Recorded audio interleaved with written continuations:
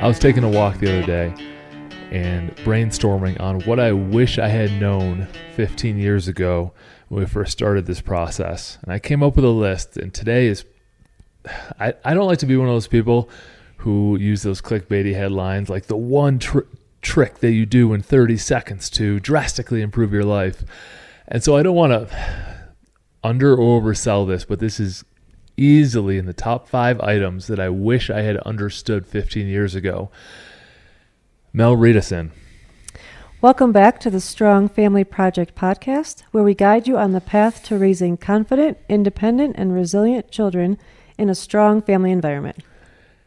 As we get into the essential topic of today's lesson, I first want to pause and say thank you for the people who responded so well to the first 7 episodes. We put them all out at once, not knowing what to expect. And to see the hundreds of reviews and hundreds of ratings, hundreds of views, all the shares, all the kind words from people in our network and then people outside our network that knew them and trusted them because they've been watching this. And something unique happened that I honestly didn't expect when we would launch this podcast. We got a lot of feedback from young people who aren't quite parents yet, but they happened to pick up the podcast somehow, either from a share, or I had coached them when they were younger, or they had just somehow stumbled across it. I was getting such good feedback from them and taking their notes, because we do have a rule of the show, which is if you get something valuable, press the pause button, write it down, and I actually prefer you handwrite it down. It helps you remember things better, but I'm being a little picky. And then you comment on the show with that item that you learned, so we're understanding what value you're getting. Plus, this is a project completely bootstrapped by us, and we're not asking for anything except for if we provide value to your life, you return the favor and share, review, and comment. Specifically on Apple, I don't know what's up with Apple. Spotify's took off like crazy, and Apple's still behind on the views and the ratings and reviews. So if you are an Apple lover and you're listening on Apple Podcasts specifically, do us a favor at the end of the episode. If you got value out of it, because it is a value exchange, I like to perform first and provide value to your life, then go ahead and rank it. Now, rate it. Now, I want to pass it over to Mel for a second. Before we launched this podcast, there was an episode that I searched on, like the things that annoy podcast viewers. And one of them was, we hate it when the hosts read reviews and comments. And I thought, well, you can check that at the door, because if we're providing something for free and there's people out there that are helping us, we're going to show some gratitude.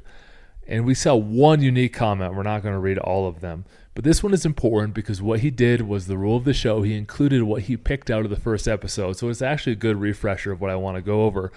And for those watching on YouTube, you can see my mic slowly falling down. So I want to pass it over to Mel to read that. Okay, this is from Tucker. Since Hope and I met, I've talked about viewing families and personal relationships like an organization or business, literally within days of meeting her. Lucky Hope. As we've progressed through dating, living together, getting engaged, buying a home, adopting a dog, etc., I've started putting a lot of thought into what we want to provide our future kids with in this life. What values, traits, wisdom, etc. can I impart on them? How can I set them up for success and perhaps help them avoid some of the spirited, as my parents put it, decisions and actions I've taken in my life? Never did I think a podcast would help me begin to put more structure around this vision of our family to be. And no, this is not me announcing that we're expecting. Thank you, Joe Hashey and the Strong Family Podcast. But there's more. I've listened to episode 1, and a few concepts have stood out to me. Creating core family values, kill, keep, or combine, what's memorable is portable, weekly family meetings, raising leaders. Your children will have values whether you teach them or get them from the outside world. In my opinion, this is a must listen for anyone who has a family, wants a family, is unsure about a family, or just wants to learn more about families. That's so awesome, Tucker. Thank you. Tucker, thank you. And thank you for including that summary, because that's extra value. So if someone's listening to the podcast and they go to read the reviews, there's actually value in that too. And so thank you so much. I will remind people that what he's talking about is available for you on strongfamilyproject.com. The whole path is there for free for you to download and follow along. Let's get into today's episode, one that has been on my heart all week, and I wanted to make sure that we shot an episode on it before it's released. This is actually being recorded on my birthday, so what I wanted to do for my birthday is to share this content with you because it's what I wish someone had shared with me when I was younger. And it's a concept that we call parenting capital. You perhaps have heard of financial capital. Part of my story is I was a high school economics teacher. We talk about financial capital, basically the liquid assets you have that you can spend, basically stuff you can spend. Let's go real simple. In parenting and leadership and relationships, which you should listen to episode 7 on relationships, you do have a certain amount of value that you can spend. And once you spend it, it could be gone, or it could come back to you at a higher level if you spend it wisely. For example, a relationship capital in leadership. This past week, we had a CO2 alarm go off at one of our fitness facilities. And so they were newly installed. They went off. The staff there reacted. They're great guys. They reacted and said, hey, I feel unsafe with this alarm going off. Like, I want to close down the training sessions that we have. And since I have experience in HVAC and dealing with this stuff, I would have said, all right, well, if it was me, I probably went outside, had it verified by the company, checked to see if it's safe, and then return. However, I don't know if that was the right call. Does it really matter? Well, it probably matters to me more that they feel safe in their workplace than it does me being right and trying to squeeze in a couple extra sessions. And I don't even know if that was the right call. And does it matter right now? Is this the time pressure sensitive that to have out a discussion and use up my leadership capital on pressing on an issue that doesn't really matter? And I wasn't even sure if I was right. And so let's just go with what they feel and is important to them so that they build up the confidence to make these kind of decisions. Mel, I saw you take some notes. What do you got? This made me think of emotional intelligence. So hearing you talk about being able to step back and not just react, like a lot of people would maybe do, just to be right or feel heard. You have to be able to have that ability to step away and think about it, give yourself some time to kind of mull it over before responding. And this definitely it's extremely important in parenting. But as we're working on your examples right now, it just made me think of that, being able to step back, not take it personally right away, and be able to think about it. And then I also thought of observing ego, which I know is kind of a psychology term. I graduated with a psych degree. But about being able to kind of step outside yourself and look at the situation from an outside perspective before reacting. So those are just the two things I mentioned, which I think are skills that are important to work on as parents too. I agree. The reason why I wanted to get into this and the reason why it's so on my heart is that we will get into this more with values. But there's a time and place to stand up for your values. Your core values are the things that you should pretty much always stand up for. You've already decided that. But if we don't take the time and decide on core values, we think everything that is of our opinion is critical to stand up for. And that's just not true. And that's how you burn a ton of bridges. And that's how you make your kids feel less confident because you're constantly stepping on their toes. You're constantly nitpicking the way, I know how to do it better. This is how I did it back in my day. Like, you just burn through such relationship capital when you're nitpicking and not asking yourself those 3 questions first. When it comes to your children, when it comes to your friends, when it comes to the internet, and you thinking that you saying something on social media is you riding in on a white horse and saving the day. But the answer to all those questions, number 1, you weren't sure you were right. And number 2, it doesn't matter. And it certainly doesn't matter right now. So you get a no for all 3. Now, if it's a no for even one of those in my book, then I take a step back and I think about it. And so we want to bring more calm to your parenting. So we've talked about constant, gentle pressure of moving things forward, is that not everything is urgent for you to jump on top of and try to fix right now. Well, maybe I'll just give a quick, easy example. I think examples are usually the best way to illustrate. So my personality is to be neat and clean and everything put away. So I can't go to bed until the kitchen is, cleaned up, and then I walk in the morning and I feel like I'm starting fresh. And I've had to realize over time that not everybody in my family is going to be the same way. So when Joe and I first moved in together, after getting married, he lived out of a box. Like all of his clothes were in a box. I didn't live in the box. I lived No, out no, of the box. you lived out of as in all of his clothes were in a box, and I used the dresser because it was like a small apartment. Now, could we have bought a dresser? Sure. But it just, first of all, I found it funny. But secondly, it just wasn't important enough to make a change. It wasn't important enough to fight about. It wasn't important enough to make a big deal about. So it would have definitely been no's on your questions there. And then as time went on, so we started having kids. And I would kind of expect everybody to put everything away and be neat just like me. So my son Logan loves books, loves to tinker, loves to invent, and his room is usually, it looks as if a tornado went through it. And initially that would bring me a lot of anxiety, and I would assume that this is important right now, like this has to be fixed because I don't want this house to be messy.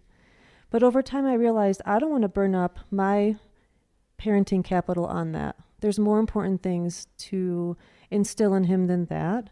And honestly, I started thinking like, this kid loves books. This kid loves to tinker. He's using these things. He's not making a mess just to make a mess. Mm-hmm. So stepping back and first of all, being able to recognize what I find important as an individual, which is neatness. And I think there's something to that, but also seeing it from his perspective. So I had that emotional intelligence piece I talked about earlier to be able to step back and not take it too personally. But granted, I did take it personally earlier on. And this has taken time. I mean, he's 13 now, and we kind of have this system where if it's in his room, it's okay, and every once in a while we clean up. But the point I'm trying to make is I specifically thought about this and I can't think of the word I'm trying to think of, Angry, purposeful. Fired up. No. Okay. Enraged. I was trying to purposefully think about it and see what was best here and not make it just about me and what I think is right. And I think that's gone a long way. So it's me showing respect to him and his needs, but still, maybe you can kind of summarize. But that's an example that I think makes a lot of sense to me. And a lot of people might be, can think of something about your kid that maybe drives you nuts, but is it really that important to make it the battle all the time? There's a critical dichotomy here where sometimes you need to teach boundaries and sometimes you need to let it go. And I think that is, and this is big in this big AI revolution of the computers being able to do everything for us, is that these finer distinctions are very hard and situational. And that is the value that we bring that is different. It's not just spouting information, it's understanding when and how to use that information and in what situation to apply and spend your capital. Where you teach them something, they actually value what you taught them because you're not nitpicking all the time, and now you've increased the amount of capital you have with them. You've increased the amount of authority and respect they have for you because they know you're not nitpicking when you say something it is to be taken seriously. And so that's the flip side of this. When you decide to spend it in certain situations and put a little bit of your weight behind something, then it could come back to you. And that is a good way to think about it, is if I invest my relationship capital in this situation, is there potential that I could earn some more, get some more respect, get some more understanding, be heard a little bit more? What is the value in this? And the other example I had pertains exactly to the path that we're working on. Those first 7 episodes we talked about and how to get kids to buy in. And I think it's important, and every family is going to be different, but how you will go through the steps. And we did talk about and I think it was the 8th podcast about kind of what order to do things in. Mm-hmm. But it takes that constant gentle pressure. It's going to take time and consistency, and there might be pushback, but trying to process that and not get into fights over implementing the path, not making it this battleground, but instead making it about a goal for the whole family. So that was one other piece of this that I was thinking about. I think you could get a lot of parenting capital out of implementing the path as a family. You all will trust each other more, and you will be focused on what's most important. So the values are most important, whatever core values you come up with. And that could be one of the lenses or filters for if there is, something that comes up, like let's say it's the messy room thing, you can kind of filter it. Does this kind of fall in line with the values? Is it really that important right now? And if it's not part of your value system, then to kind of push that aside, or at least not make it as big of a deal? I think there's a big just gap in understanding and trade-offs in what parent, and I don't mean this as a knock, and I mean it kind of in an empathetic way, because this is what I wish I had known 15 years ago. And that gap in understanding is this, that some parents believe that by them constantly correcting their children, they are being good parents, because they just maybe they didn't have that when they were younger. Maybe that's what someone told them, is that they're constantly involved and engaged. But what happens is that they start to knock down the confidence of the child to do anything independently, because they are constantly nitpicking and nagging. Oh, that's not quite right. Straighten out that fork, stand up tall, wear this, do this. And then the child doesn't develop any decision-making abilities on their own. Sometimes it's like setting up guardrails. Yes, you got to keep them within a certain limit so that they're safe and so they're progressing. But if you're trying to keep them on an exact straight line, the trade-off is undermining their confidence in the long run. It's going to chip away at them. It's going to chip away at the confidence and cause them to not be able to gain confidence. And sometimes kids are going to have to make mistakes, and sometimes real world consequences help. So let's say, for example, sometimes we clean up Logan's books because Henry has the bunk bed on top. And let's say he needs to get out of the bunk bed in the middle of the night to go to the bathroom or something. What if he trips on the books and falls? Yeah. That's like a real life consequence that might then make Logan realize, hey, I got to keep my books stacked a little bit better. So if I just went in the room every day and stacked the books for him, you might never learn that. So sometimes you have to allow them to have real world consequences to then learn on their own what they should do. I'm going to give you a very clear action item that'll frustrate the crap out of you if you haven't done it yet, but it will teach you and your children so much. And that action item is for you to sit down on your hands and verbally coach a child through something that you know how to do very well. Mel, to make your blood pressure go up, even think crazy. of it. Yep. Because you have this high expectation. We're 40. You've been doing this for 40 years. And then I can do it so much faster. I can do it is the child's first attempt. Let's slow our roll a little bit. Let's let them spill the flour when you're sitting on your hands and teaching them how to make sourdough bread or whatever our kids were working on the other day and helping us out with. It still gives Mel anxiety. I'm like, hey, why don't you sit down and try to talk them through it? Just don't touch anything. And it's really hard. It's very hard, but wow, what the confidence it builds in that child, because they're able to do the full process from beginning to end with only words, without someone literally holding their hand and pushing them to do the right thing.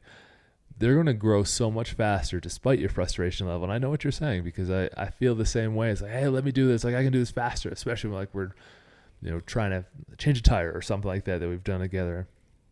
I need to let them work through it. That's how I had to learn. They're going to have to learn that way sometime. They might as well learn that way with you in the room.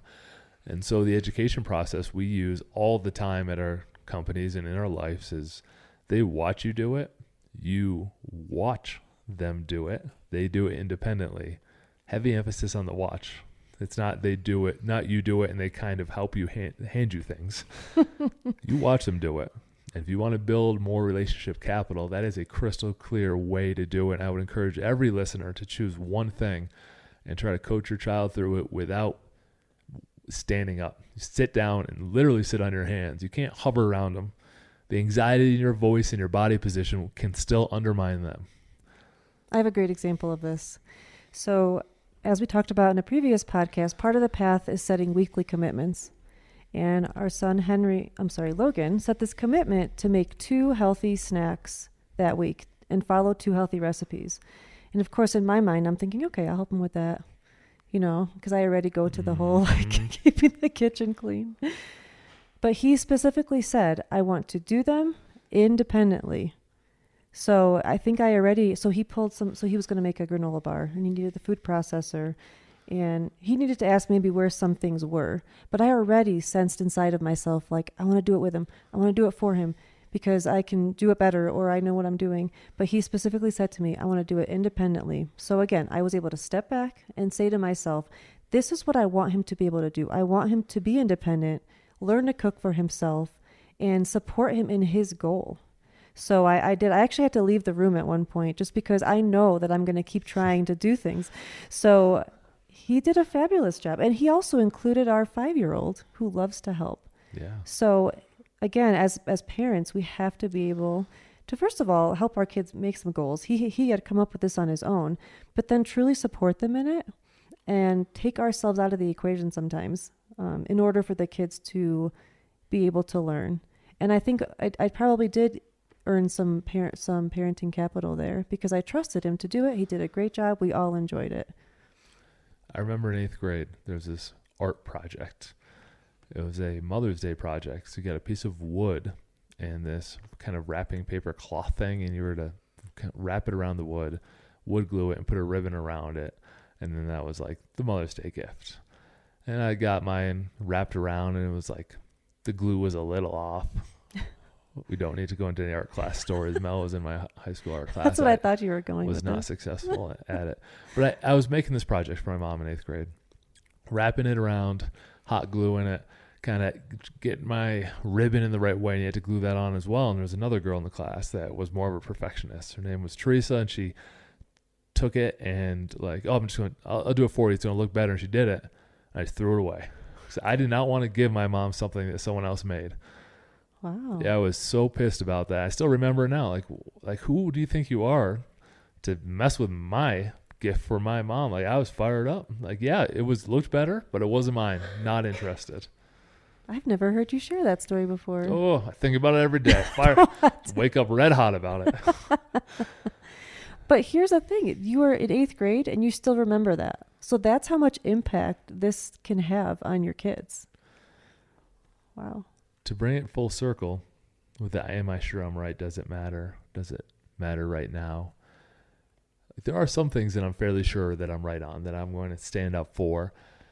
And this topic is one of them, that action item. Like, I'm fairly sure that if you do everything for your child and you're like a what they call a snowplow parent, where you try to run in front of them and push all the obstacles out of their way, that either they'll grow up with low self-confidence because they weren't able to do or accomplish things independently, or best case scenario is he or she figures it out as they get older, and then they hold resentment for you trying to make it easy in the short run. And yeah, it is easy for a day or two, and yes, they will spill things. And Mel's, if you're on YouTube, is getting red in the face thinking about them messing up the kitchen. It is hard. It's a physical reaction to that.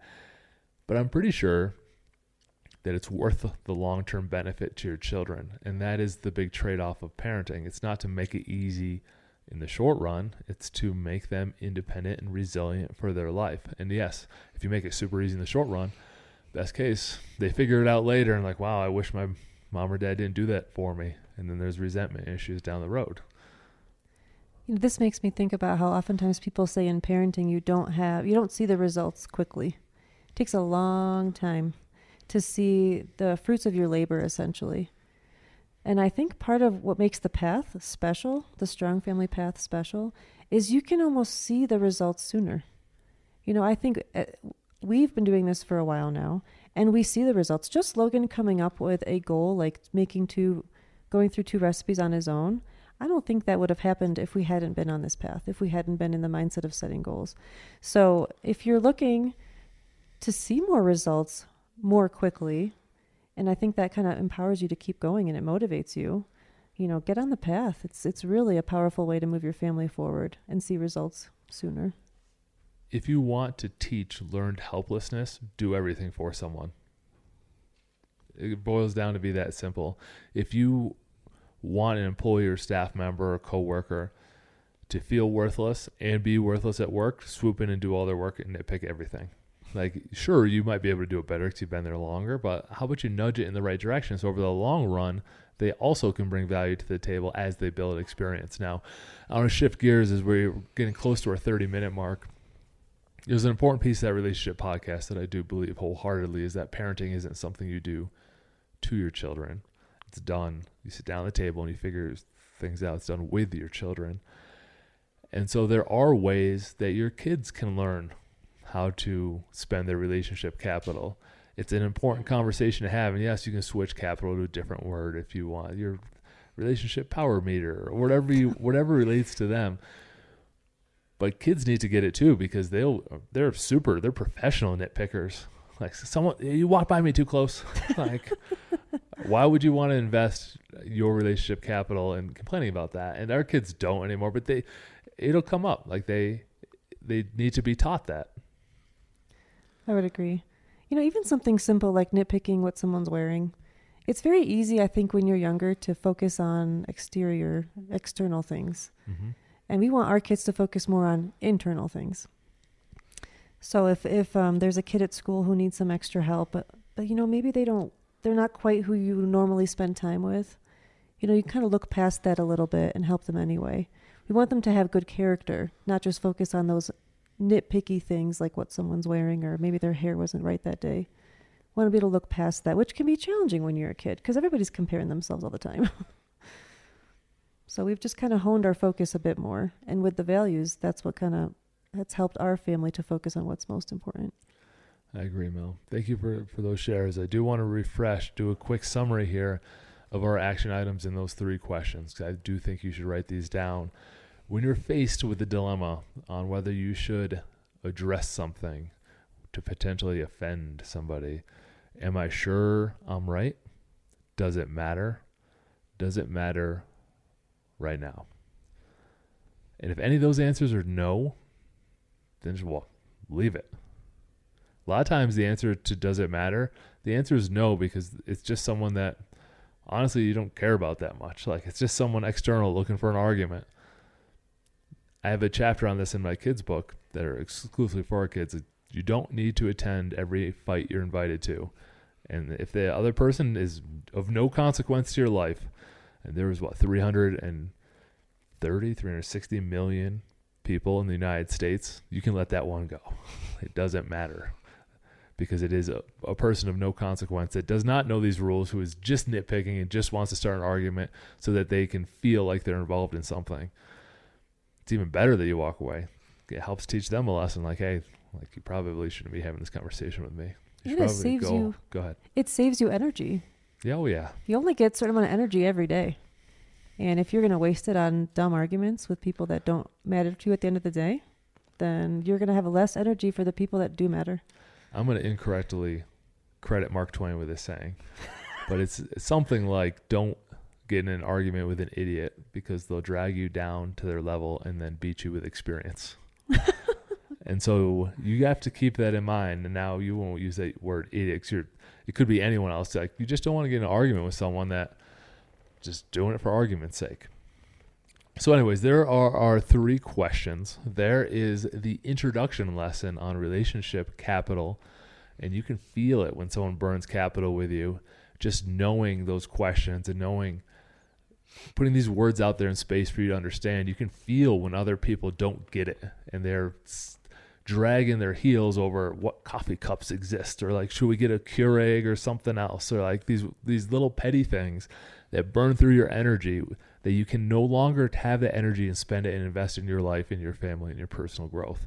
And that trade-off needs to be known. I love how you broke it down into those questions. The one thing that came to me was sometimes you might have to think about these questions after you've been in an argument. Maybe you did attend an argument that wasn't worth it. So then by reflecting back and asking yourself, was that important? Was that worth my time and energy? You might get better at avoiding them if you kind of look back and reflect on when you've been a part of. Yeah, it's easier to reflect now than go out and make a mistake and then reflect. So you might as well think of one that you've made in the recent past. And also, one of the best ways to build your kids' confidence and skill set is for you to sit on your hands and try to coach them through something without you even physically hovering around them. I'm going to keep emphasizing, because that annoys me. It gives me anxiety when people are too close to me. Like, hey, let me work through this and let me figure it out. Don't have to hover around, but I'm just using my word. Like, give me some space. Give me some elbow room. I need like a 15-foot bubble. I think that is my personal space bubble is quite large. 15 feet, dang. Okay. Yeah, bubble, not like on one side, like full. Full 360. Don't get that close to me. There's no need for it. But I think that is one of the most powerful skills that you can use and you can practice, and it'll make you grow a ton. And then you could even, for you advanced people, AP parents, IB or whatever they call it these days, flip the script and have the kids teach you something while they sit on their hands, something that they do well. Our son Henry draws trucks amazingly. It'd be tough for him to sit on his hands and try to tell us how to draw a truck because we wouldn't do as good as he does. Or Logan with some of his robotic stuff or whatever it is. Like, flip the script as well. This is a great activity you can do with your family. You can do it with almost anyone, your leadership, coworker, staff. So this is very cool to hear. This podcast has had more appeal than just to families, but we are going to keep it family-centered. Mel, last words.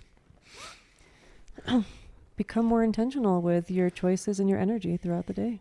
I think that's my final thought. Yep. Do less dumb things, more smart things. We appreciate you listening. Is that what you're saying, Mel? I like how you put it.